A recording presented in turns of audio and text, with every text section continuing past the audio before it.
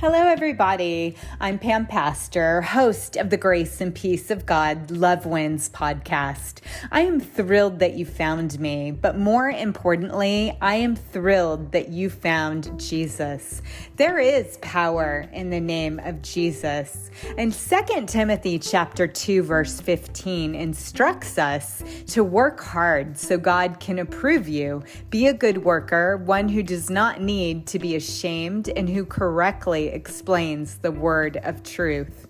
And you know, friends, because God is going to examine what kind of workers we've been for him, we should build our lives on his word and build his word into our lives. This is what I've done, which qualifies me to prophesy God's word directly from the Bible out loud. So I hope that you'll consider joining me and others each week as we adventure and explore life together. And periodically, friends, we'll delve into my mailbag answering questions from listeners just like you. So if you do have a question, make sure and email it to me at pampastorcopywriting@gmail.com. Well, you know, friends, compassion. Have you ever been overcome with compassion for someone? Well, this is what we learn happened to Jesus. When he entered into the town of Nain near Judea, there he met a funeral procession near the gate that he would be entering into. And the boy who had died was the only son of a widow. It's here that the Lord saw her and his heart was filled with compassion. He exclaimed, "Don't cry." Then he walked over to the coffin. He touched it, and the pallbearers at this point stopped as Jesus instructed, "Young man, get up." Then the young man sat up and he began to talk to those around him. And Jesus gave him back to his mother. Now, this miracle is only recorded in the Gospel of Luke. But you see, Dr. Luke was also a man filled with compassion who would have immediately appreciated the humanitarian effort that Jesus just displayed. So Ephesians chapter 2, verse 1 tells us how we are made alive with Christ. Specifically, verse 1 says, once you were dead, doomed forever because of your many sins. And this was the exact case for the widow's son. He could do nothing to help himself. He wasn't even able to ask for help. He was dead. But Jesus, in his compassion and his mercy, became a living sacrifice for the world. Ephesians chapter 2, verses 4 through 7 puts it this way, "But God is so rich in his mercy, and he loved us so very much that even while we were dead because of our sins, he gave us life when he raised Christ from the dead." It's only by God's special favor that you and me have been saved. For he raised us from the dead along with Christ, and we're seated with him in the heavenly realms, all because we are one with Christ Jesus. And so God can always point to us as examples of the incredible wealth of his favor and kindness toward us, as shown in all he has done for us through Christ Jesus. Paul's point was that we no longer needed to live under sin's power. The penalty for sin and its power over us were miraculously destroyed by Jesus on the cross. Through our faith in Jesus, we're not guilty. We've been acquitted before the accuser of the brethren. In Romans chapter 3, verses 21 and 22, talks of this godly forgiveness, putting it into context this way. But now God has shown us a different way of being right in his sight, not by obeying the law, but by the way promised in Scripture long ago. We're made right in God's sight when we trust in Jesus Christ to take away our sins. And we all can be saved in the same way, no matter who we are or what we have done. When we place our confidence, our hope, and trust in the person of Jesus through faith, the Holy Spirit empowers us to live the way he has taught us. And it's important to realize in God's economy, sins are sins, no matter how we as a world classify them. Some sins seem bigger than others because of the obvious consequences that are larger. Take murder, for example. To us, it seems more serious than that of hatred, or adultery, which seems worse than pride. But this worldly hierarchy doesn't mean that little sins are deserving of eternal life. All sins, large or small, make us sinners. All sins cut us off from God because He is holy. And this is why Romans chapter 6, verse 23 proclaims, "For the wages of sin is death, but the free gift of God is eternal life through Christ Jesus our Lord." Sin disqualifies us from living with God regardless of how big or little the sin might seem. We should not overestimate little or big sins. While they all separate us from God, they too can all be forgiven. While Jesus paid it all at the cross for you and for me by being our propitiation or our atonement, we still must stay in this fallen world. And all the while learning coping mechanisms and best practices for living lives filled with Jesus. Being in this world but not of it becomes our new mantra. Before we were spiritually dead in sin and slaves to our sinful nature. However, now we're fully alive in Jesus. And Jesus' compassion was seen when He acted in love toward this widow who was in a dire situation. She had lost her husband, and now her only son was dead, her last means of support. After the mourning, she was going to be alone and probably penniless. We don't know the age of the widow or her son, but most likely she was past the child-rearing age and therefore would not marry again, unless she experienced a kinsman redeemer through a relative like was the case with Ruth and Boaz.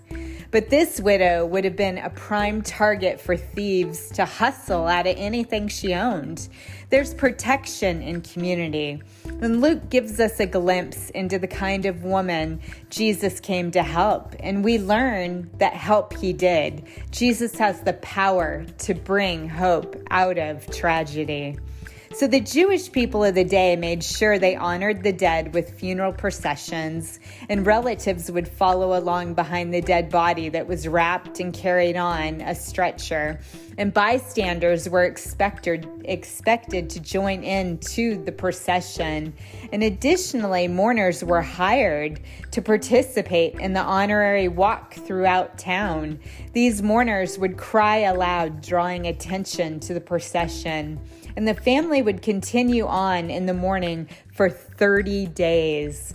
So when Jesus was approaching the city of Nain, He had a great crowd of people following behind Him. And it was natural for the people in the town to think of Him as merely a prophet. After all, like the Old Testament prophets, He would boldly confess and preach God's word. He also would on occasion raise the dead, like He had done here today. While the people were correct, Jesus was a prophet. He was also a high priest and God. So the next occasion where Jesus gives compassion was at a dinner party He'd been invited to. So if you want to follow along with me, open up your Bibles to Luke chapter 7, verses 36 through 50. It's entitled, "A Sinful Woman Anoints Jesus' Feet." One of the Pharisees asked Jesus to come to his home for a meal, so Jesus accepted the invitation and sat down to eat. A certain immoral woman heard He was there and brought a beautiful jar filled with expensive perfume. Then she knelt behind Him at His feet, weeping. Her tears fell on His feet, and she wiped them off with her hair. Then she kept kissing His feet and putting perfume on them. When the Pharisee who was the host saw what was happening and who the woman was, he said to himself, "This proves that Jesus is no prophet. If God had really sent Him, He would know what kind of woman is touching Him. She's a sinner." Then Jesus spoke up and answered his thoughts. "Simon," He said to the Pharisee, "I have something to say to you." "All right, teacher," Simon replied, "go ahead." Then Jesus told him this story. A man loaned money to two people, 500 pieces of silver to one and 50 pieces to the other, but neither of them could repay him. So he kindly forgave them both, canceling their debts. Who do you suppose loved him more after that? Simon answered, I suppose the one for whom he canceled the larger debt. That's right, Jesus said. Then he turned to the woman and said to Simon, look at this woman kneeling here. When I entered your home, you didn't offer me water to wash the dust from my feet, but she has washed them with her tears and wiped them with her hair. You didn't give me a kiss of greeting, but she has kissed my feet again and again from the time I first came in. You neglected the courtesy of olive oil to anoint my head, but she has anointed my feet with rare perfume. I tell you, her sins, and they are many, have been forgiven. So she has shown me much love. But a person who's forgiven little shows only little love. Then Jesus said to the woman, your sins are forgiven. The men at the table said among themselves, who does this man think he is, going around forgiving sins? And Jesus said to the woman, your faith has saved you. Go in peace. So what makes this story all the more special is that the woman in the story we just read about was not even an invited guest to this dinner party. She entered the house and knelt behind Jesus at his feet. In Jesus' day, it was customary to recline while eating. Dinner guests would lie on couches with their heads near the table, propping themselves up on one elbow, and then stretching their feet out behind them. So this woman was easily able to anoint or bless Jesus' feet without approaching the table. And Luke, in his wisdom, contrasts the religious Pharisees with that of the sinners. And yes, you guessed it, the sinners prevailed over the legalist. Simon, who was a Pharisee, had committed several social errors in neglecting to wash Jesus' feet. This was merely a courtesy offered to guests, as sandaled feet got very dirty. So nor did he anoint Jesus' head with oil and offer him a kiss of greeting. So did Simon maybe feel he was too good to treat Jesus on an equal level with him? Perhaps. By contrast, the sinful woman lavished tears, expensive perfume, and kisses upon her Savior. So in this story, we learn that it's the grateful, immoral woman and not the stingy religious leaders whose sins were forgiven. Although it's God's grace through faith in his Son that saves us, it's not acts of love or generosity. While these are good and they prove we've been saved, truly, it's, again, the faith in Jesus that saves us. So this woman's acts demonstrated her true faith, and then Jesus honored her with compassion and mercy, forgiving her of all sins. And the natural response to forgiveness when we've received it and the consequence of our faith is just an outpouring and overflowing of love. So God's complete free offer of undeserved and unmerited favor is given to people who realize the depth and breadth of their sin. Jesus has rescued all of his followers from spiritual death. And some people were extremely wicked, while other sinners were considered conventionally good, yet all were sinners. And this gives us an appreciation for the wideness of God's mercy. The reason the Pharisees had an expanse or a gap in their thinking was that truth to them said that only God could forgive sins. Here in our story, we learn that Jesus said, your sins are forgiven. The men at the table said among themselves, who does this man think he is, going around and forgiving sins? These Pharisees did not grasp the fact that Jesus was indeed God. So today I'm going to end with some faith declarations to meditate on until we meet back tomorrow. And I would challenge you to stand on one, just maybe pick out one that's your favorite and just recite it over and over in your mind for the remainder of the day. And just see how Jesus blesses you and know that you're loved and God bless you. Let's start the declarations. God is faithful to his word. All of his promises are yes and amen. God will not fail me or leave me without support. The Lord is my helper. I will not be afraid. What can mere man do to me? God is in complete control. Man can kill the body, but God can take both soul and body. When I trust God, He promises to make a way, even though it looks like there is no way. He gives me strength for every battle, wisdom for every decision, peace which surpasses all understanding. God, you are my vindicator for my enemies' wrongs. You will pay me back for unfair situations. I am held in the palm of God's hand. God is incapable of lying. God cannot fail. God has never lost a case yet, and He isn't about to start now. Thank you for fresh grace, favor, and wisdom. Thank you for forgiveness and mercy. I'm expecting good news today. I'm expecting good news this year. God covers me in His goodness. I easily express the attitude of God in all that I do. Father, thank you that I no longer sit on dead center. My goals are easily achievable at any age.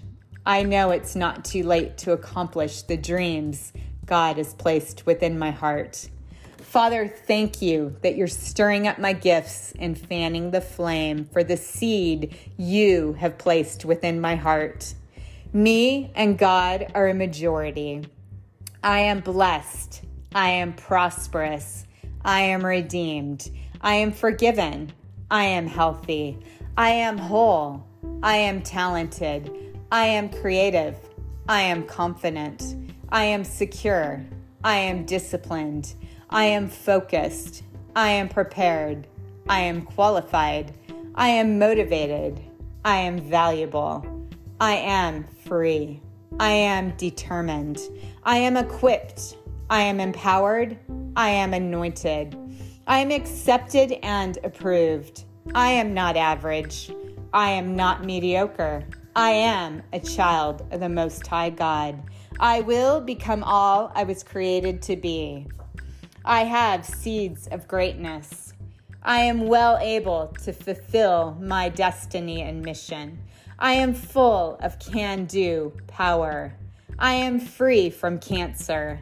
I know when one door closes, a better one opens. By His stripes, I am healed. I will live and not die and declare the works of the Lord. With long life, God will satisfy me. God is restoring health back into me. So mightily grew the word of God and prevailed. Sickness, you've got to go back. Whom the Son sets free is free indeed. As for me and my house, we will serve the Lord. Me and my children will be mighty in the land. Father, I thank you that every force trying to stop them has to go back. And Father, I thank you that every force trying to stop me has to go back. I am full of energy. My future is as bright as the promises of God. Mountain, be cast into the sea. It may look permanent, but I have mustard-sized seed faith. You cannot keep me from my destiny. You have to move out of the way. You shall become a mere molehill, mountain. I shout grace and favor at my mountain. The setback isn't here to stop me. It's here to promote me. Where God gives vision, He provides provision. Father, you said your favor surrounds me like a shield. The Holy Spirit is enlarging my shield. You said you're taking me from glory to glory. The path of the righteous gets brighter and brighter. I'm blessed. I'm prosperous. I'm redeemed. I'm healthy. I'm a masterpiece. I have the mind of Christ. I have peace which surpasses all understanding. I'm more than a conqueror. God always causes me to triumph. My latter days will be greater than my former days. I'm blessed. I'm strong. I'm well able. God, you say you will provide all my needs. You are my Jehovah Jireh, the Lord, my provider. I will live and not die. The number of my days God will fulfill. Whatever I touch prospers and succeeds. Goodness and mercy are following me.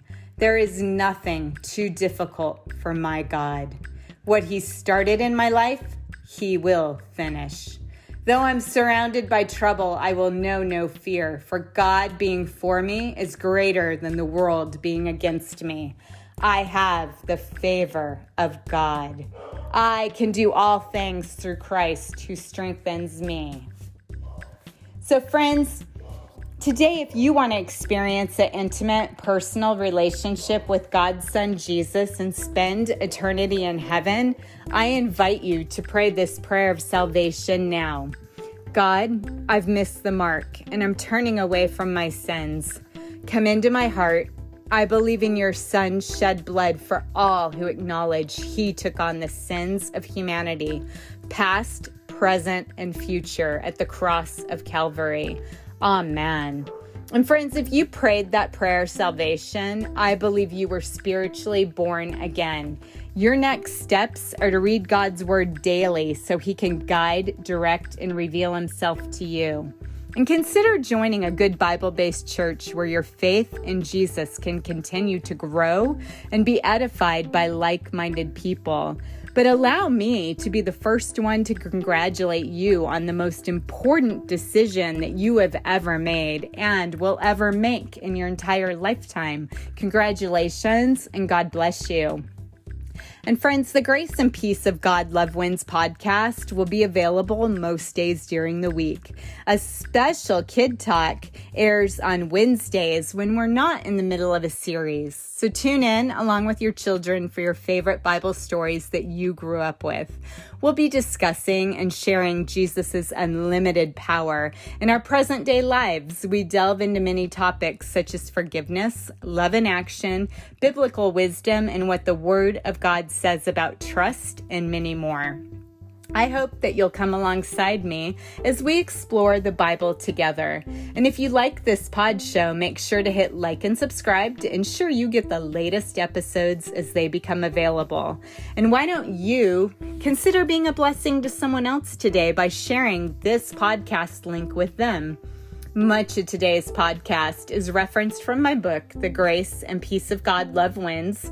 If you found the content inspiring, you may want to consider reading it in its entirety. And you can easily pick up a copy from my website, PamPastorCopywriting.com, or at Amazon, Barnes & Noble, or Dorrance.com. But friends, if you're unable to afford a copy, write to me. I want to find a way to get a free copy into your hands. You won't be disappointed. It's full of God's word. Until next time, be blessed. And remember, you've been marked and sealed with the cross of Jesus Christ forever. The grace of the Lord Jesus be with you all. Until next time, friends, God bless you.